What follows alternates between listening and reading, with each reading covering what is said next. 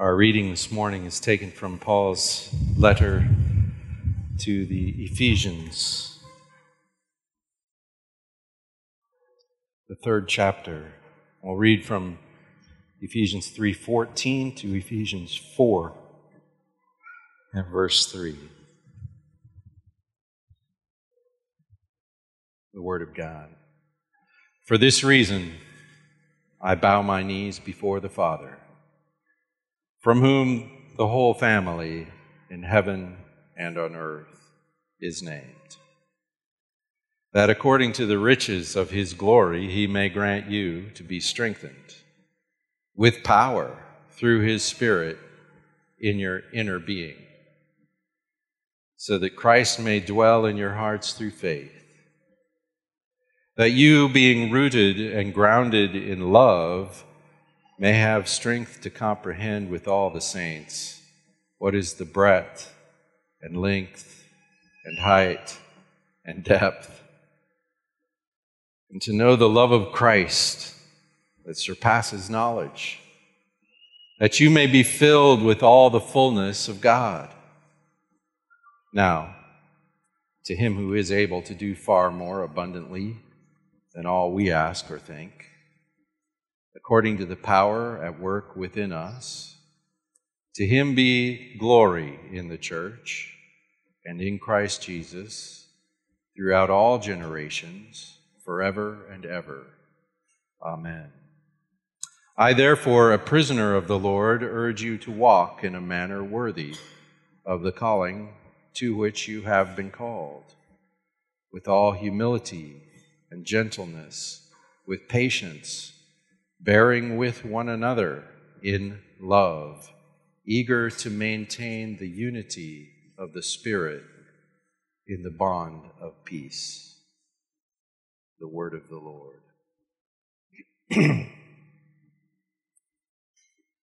Have you prayed since I last saw you?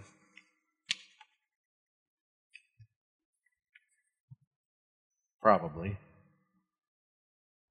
What have you been praying for in the last, week or so? Is there some things you've been praying for?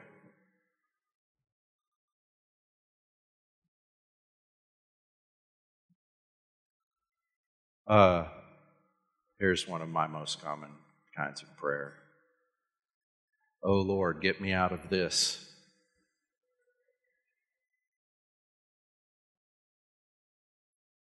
There's lots of different thises.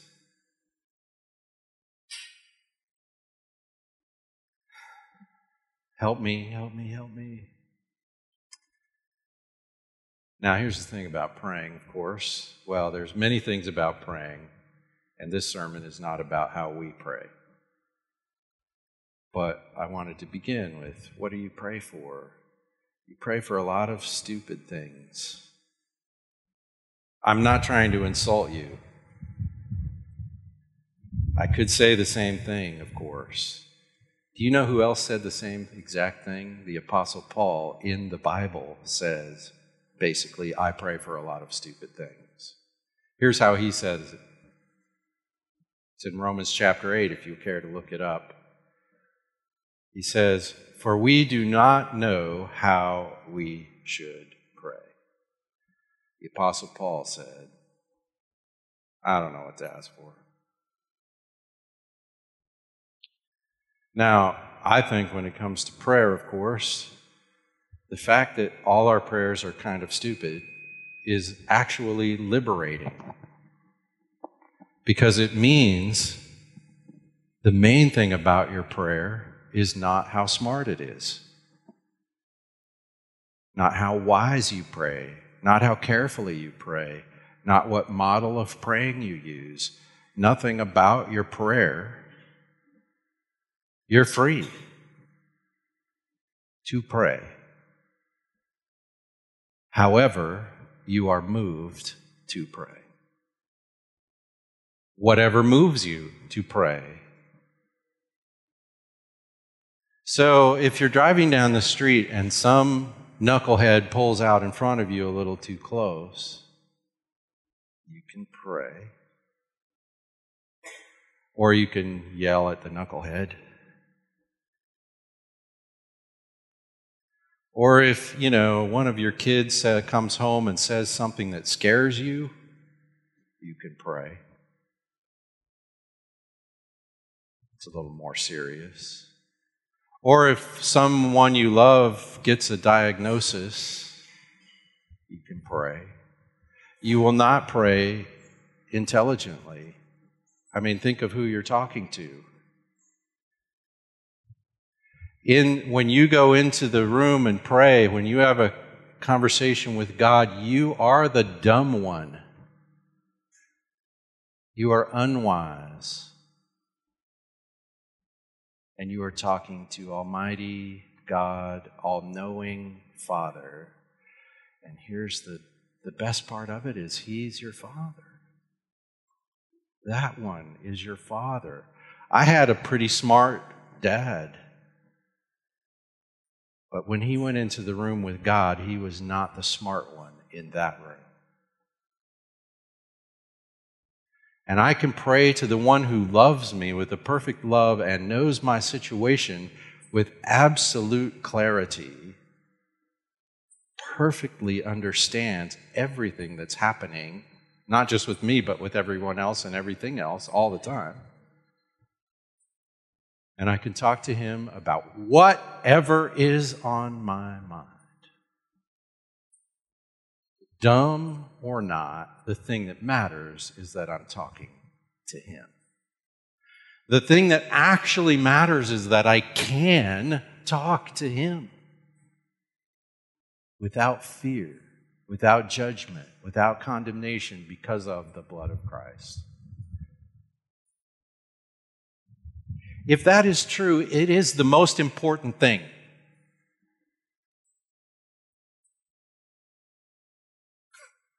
Let me say that again. If that is true, it is the most important thing.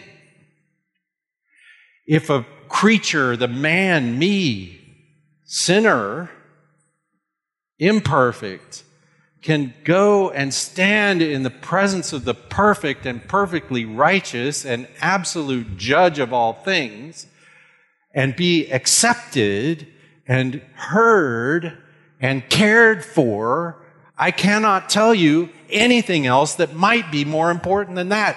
I can't tell you anything that would get even on the scale, on the same page as that. That's why we call it the good news. Wow, sorry, I got distracted by that.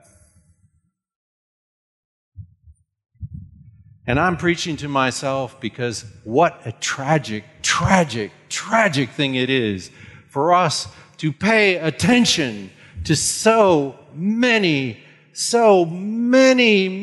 multiple piles of trivial things when we know the most important thing. We're so stupid. So distractible. It's embarrassing. Well, in this text of the Bible, there's a prayer. There's a prayer. Now, since this prayer is written down in Holy Scripture, we know that this one is not stupid. It's inspired by God Himself in the person of the Holy Spirit. And that is, of course, what God does with all your prayers between you and the Father. The Spirit intercedes on your behalf so that when your prayer arrives in the Father's ear, it's no longer dumb. It's according to His will. That's all in that passage. In Romans chapter 8, you have a Bible? Romans chapter 8. That's where that is. By the way, Romans chapter 8. If you ever want to be encouraged as a Christian, just read it. or Ephesians chapter 1, or this text in Ephesians chapter 3.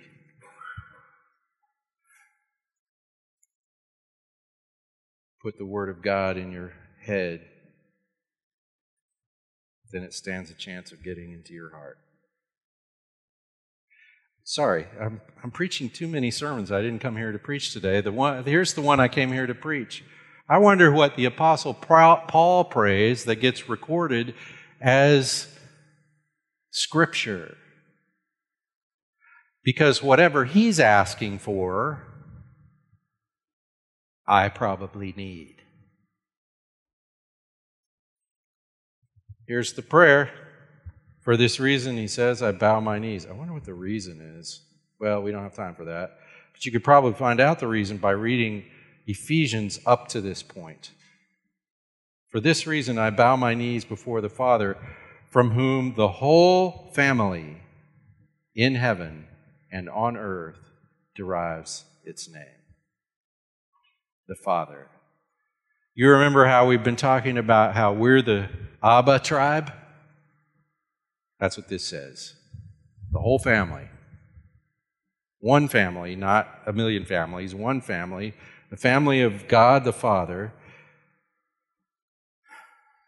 The tribe of people who can march into the throne room of heaven and throw a temper tantrum if that's what's on our mind. You can go right in there and lay down on the floor and beat your fist and stomp your feet and tell God how mad you are, and you can just bawl your little head off all day long, and He will pick you up and embrace you because you are in Christ. You are part of the Abba family. You can treat Him like you treated your dad when you were 2.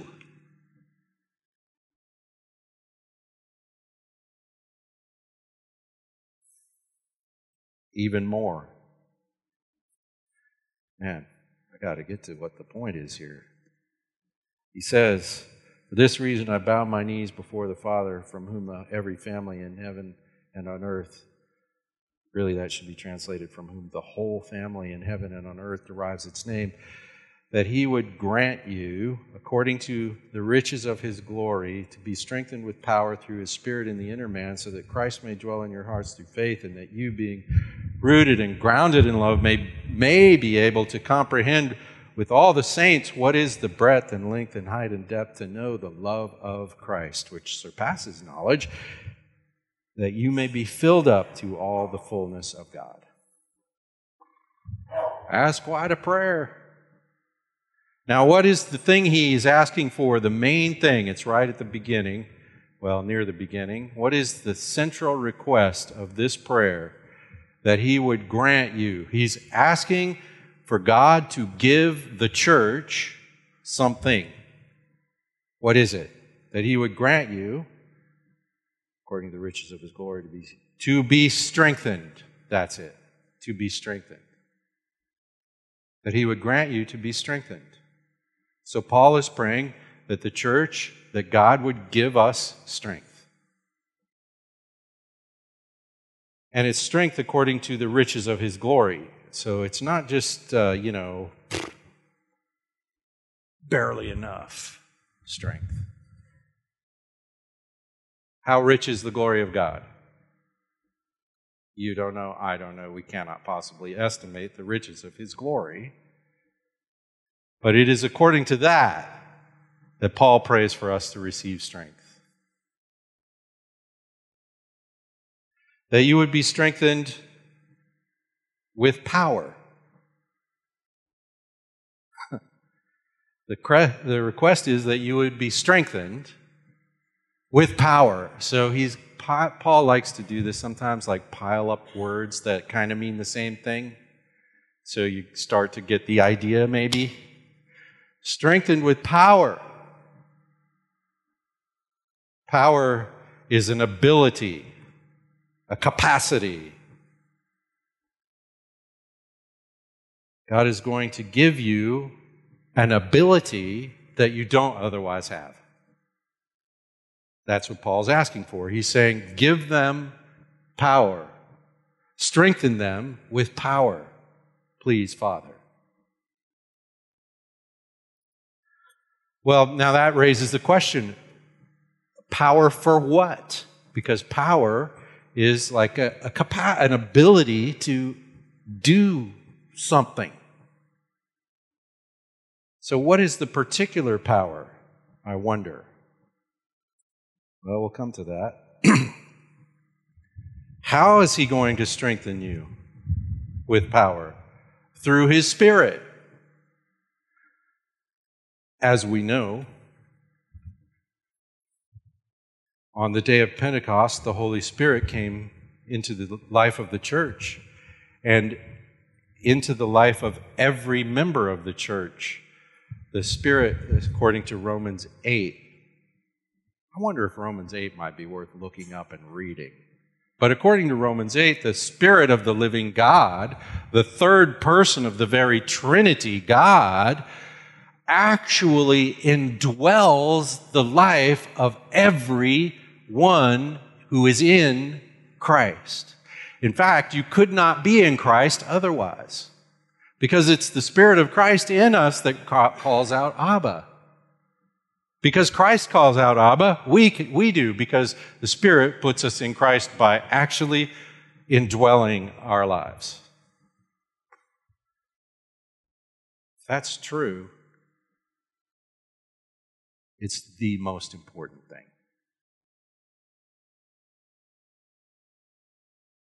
So, how's he going to strengthen you with power? By his Spirit.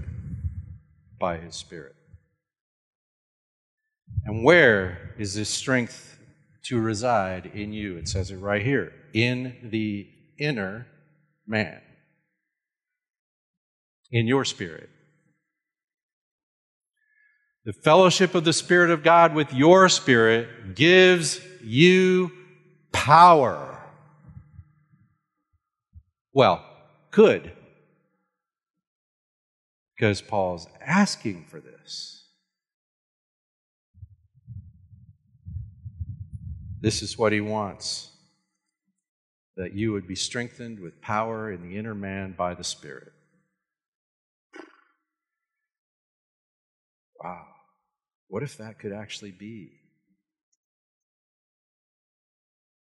What if the answer to this prayer were yes? I will. I do. You might say, well, what's the power for? Power, I like the idea of power. I'd like to have some power. Would you like to have some power?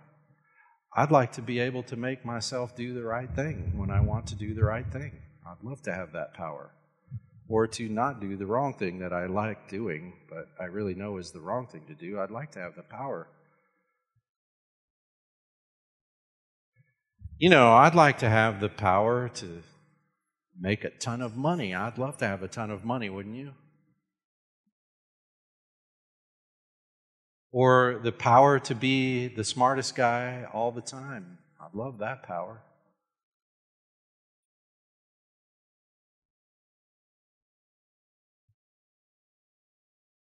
I'd like to have all kinds of power. It wouldn't be bad if I were the king.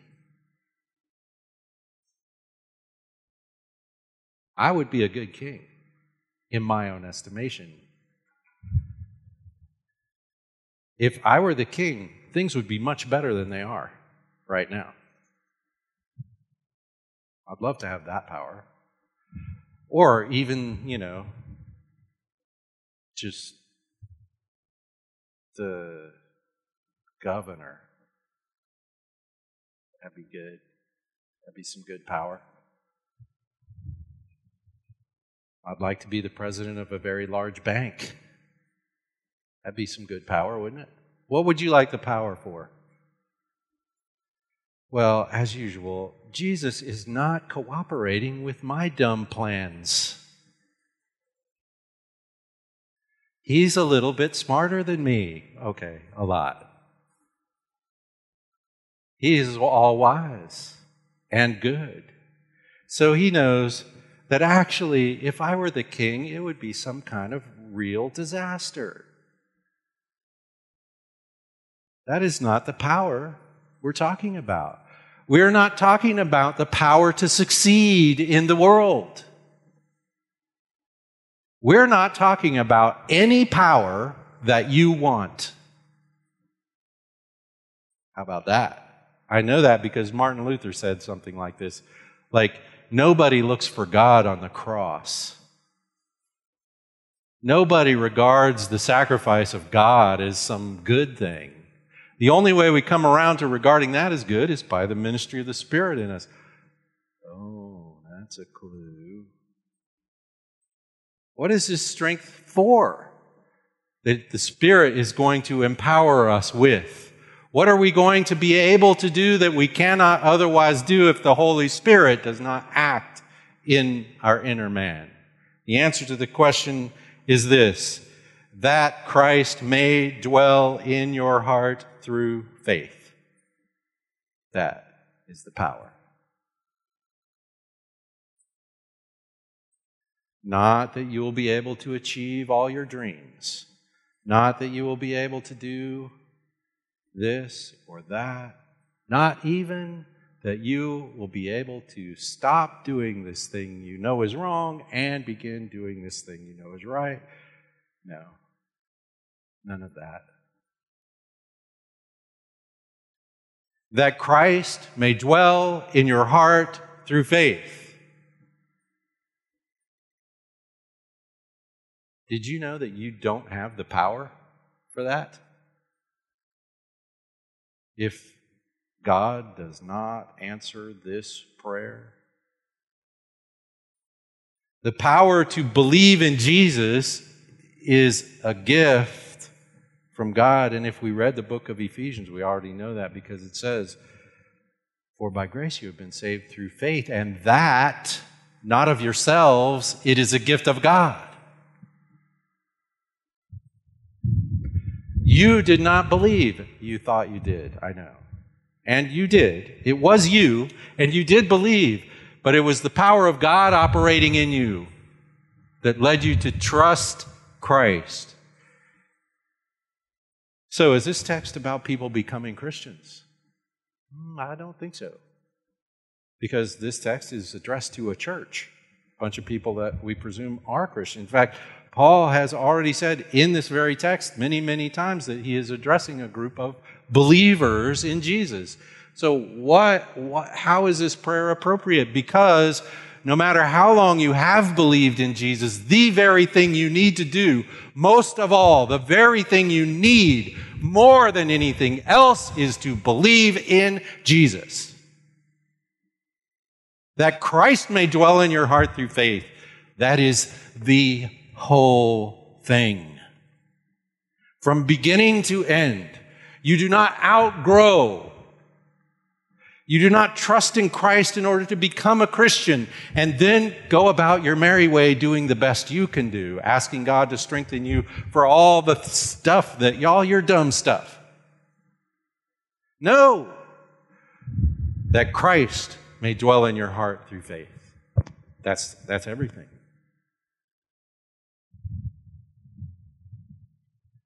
That does, however, lead to more.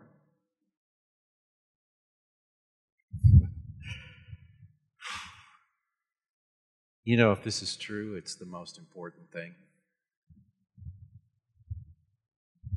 I wonder what you're paying attention to instead of this. That Christ may dwell in your heart through faith, and that you, being rooted and grounded in love, may be able, there's that power thing again, might be able. Paul's saying, I wish we were all able to comprehend the love of Christ. That you'll be strong enough to grasp, to really get hold of the scope of the love of Christ. Except, you know what he says? It's the strangest thing. He says that you would know the love of Christ which surpasses knowledge. How about that?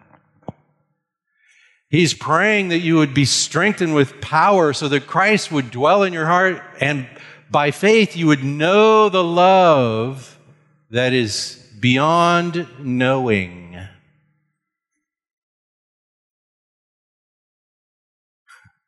You cannot get to the bottom of it. Keep digging in the love of Christ. You cannot find the end of it. It is past. However much you know it, it's past there. And how do you know the love of Christ more? You trust. You trust.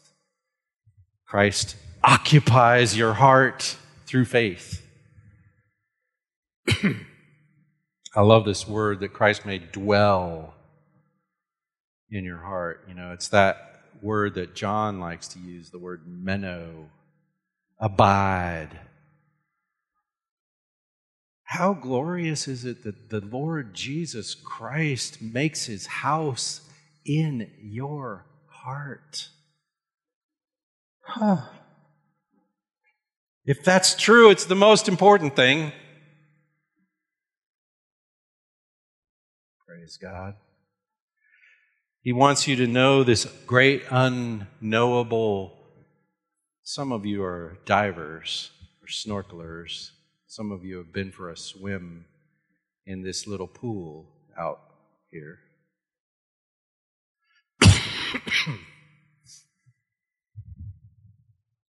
The ocean. You know, we don't know. Well, I guess we know how deep it is, but we've never been there. And a few of us humans have gone into the empty area outside of the atmosphere of this planet. We call it space. We know a little bit about space. We got these giant telescopes. We look at these stars that are, when the light arrives here, it's already like it left that star 1 million years ago. Which in my mind means when that star was made, so was the light arriving on Earth all on the same day. But in any case, it takes it's so far away. We barely, thank you very much. We barely know. And however far we go, I don't guess we're going to reach the end. The love of God is bigger.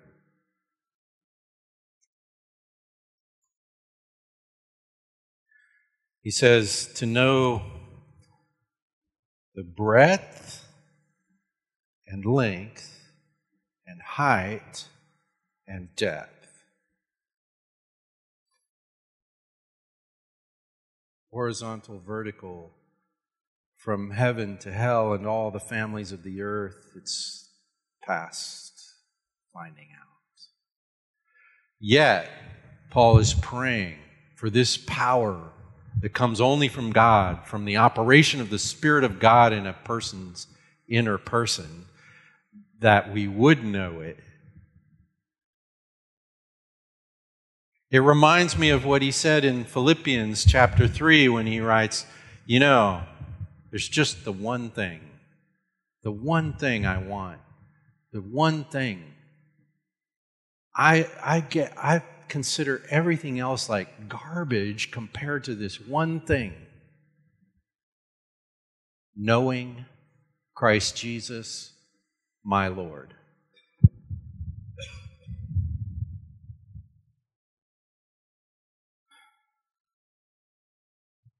Paul is desperate before God in this prayer that all the people of God will get some kind of handle on the greatness of his love. That he says you would be filled up to all the fullness of God. That's almost frightening. Earlier in the book of Ephesians, he calls the church, the body of Christ, the fullness of God. You see, in the body of Christ, in the church, is the fullness of God. We are the body. We are the image bearers of Almighty God in this world today. Right this second. And the only question is, how hard will it be to see Jesus Christ in this room, among us? And so Paul's prayer is aimed at that we'd be filled up to the fullness of God, that we would be so occupied by Christ, that we would actually see Christ in our fellowship in the church. Oh, what a great day that will be. He's saying that you would be filled up to all the fullness of God. Well, to be filled up means you're filled up with that and there's no room for anything else. You're so totally occupied. That's why he's praying that Christ would dwell in your heart. He's praying that you would be so totally occupied by Christ that there isn't room for anything else.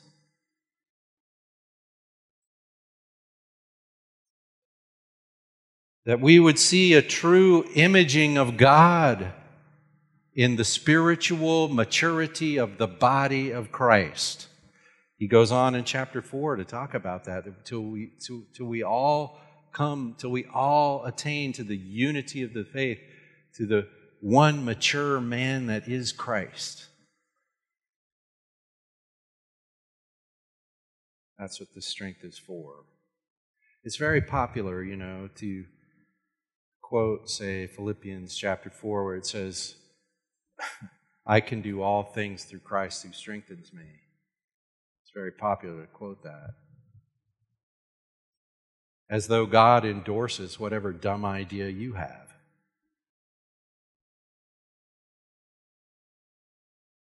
This is God's idea. But somehow, having been reconciled to God in Christ, that we would become so occupied with Christ that the very fullness of God would be visible in the life of the church. That is God's idea. That is what He strengthens us for. And that strength does carry over into other areas of life, but it's the sort of strength that follows the advice of James when he says, count it all joy when various troubles happen in your life. And he does not advise you to pray to God that God would just dismiss your troubles. God didn't dismiss the troubles of Jesus, His very Son.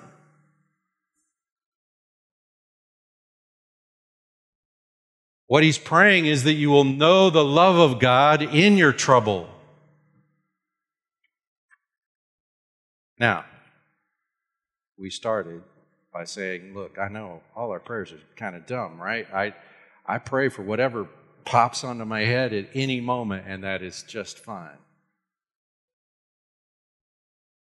Pray for whatever you want. If you want to be rich, ask God to make you rich. He'll do what's best. If you want to have the powers of this world, ask. God says all authority comes from Him, and nobody has any except that He gives it. That's in Romans chapter 13 if you need proof. That's what the Bible says. So if you want power, ask for power. If you want to be healed, ask to be healed. God heals people sometimes.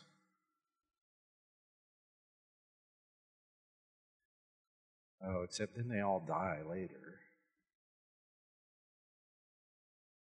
But God heals people sometimes. Just ask for whatever you want. If you want to not die, ask God. He can keep you alive. He might not, but He might. But what God is up to is that Christ would dwell in your heart through faith. Now, if Christ dwells in your heart through faith, you can endure anything. They can kill you and you'll be fine. You have eternal life in Christ. The Spirit of God dwells in you. Trust Christ. It's the whole thing. Now, I have this question. It's printed in your bulletin. Can you strengthen yourself?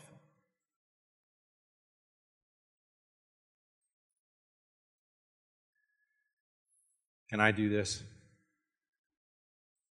I'm going to believe in Jesus harder.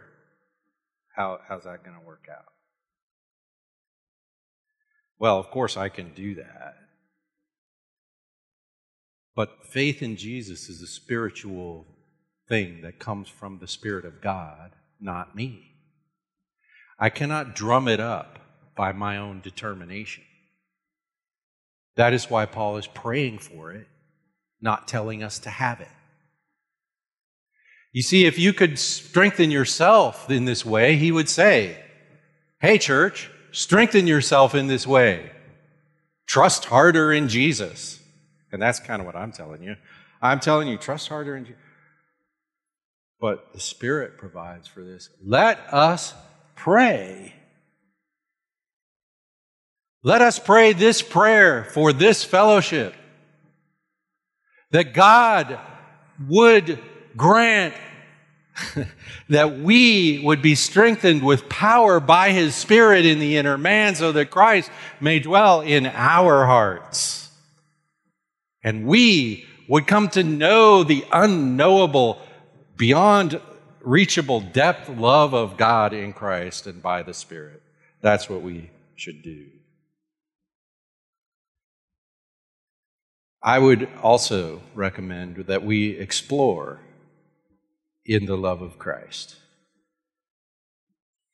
When you read the Bible, explore the love of Christ. The whole Bible is about the story of God's love delivered to us in the person of Jesus Christ. Here's another thing that you can do. Jesus said, if you love me, you love your neighbor. John says, if the love of God is in you, then you love your brother. Jesus said, he who has my commandments and keeps them, he's the one who loves me. And the one who loves me will be loved by God, and I will love him. You know what you can do to explore the love of Christ? Try to love someone with it. When you try to love the way Christ loves, you learn something about the way Christ loves. You can explore it. We can explore it together. John chapter 13,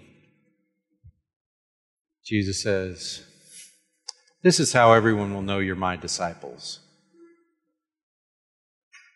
If you love each other. Let us pray this prayer together. Let us see what God might do with the love that shines out of a group of people who have been strengthened with power by His Spirit in the inner man so that Christ may occupy our hearts through faith. If it's true, there's nothing more important. Father, we do pray this would be real in our fellowship, that you would give us this power. Lord, that we would so see the great beauty of the Lord Jesus Christ and of your love for us in Christ, that the Spirit would be so active in our inner person. Lord, we want to see that. Lord, we know we're going to see it when Christ comes, but we want to see it more and more even now. We want to see it in the life of this fellowship, in the wealth of our relationships to one another, in which we let ourselves be known and we extend that acceptance that you've extended to us. Father, we ask for these things in Christ. by the Spirit. Amen.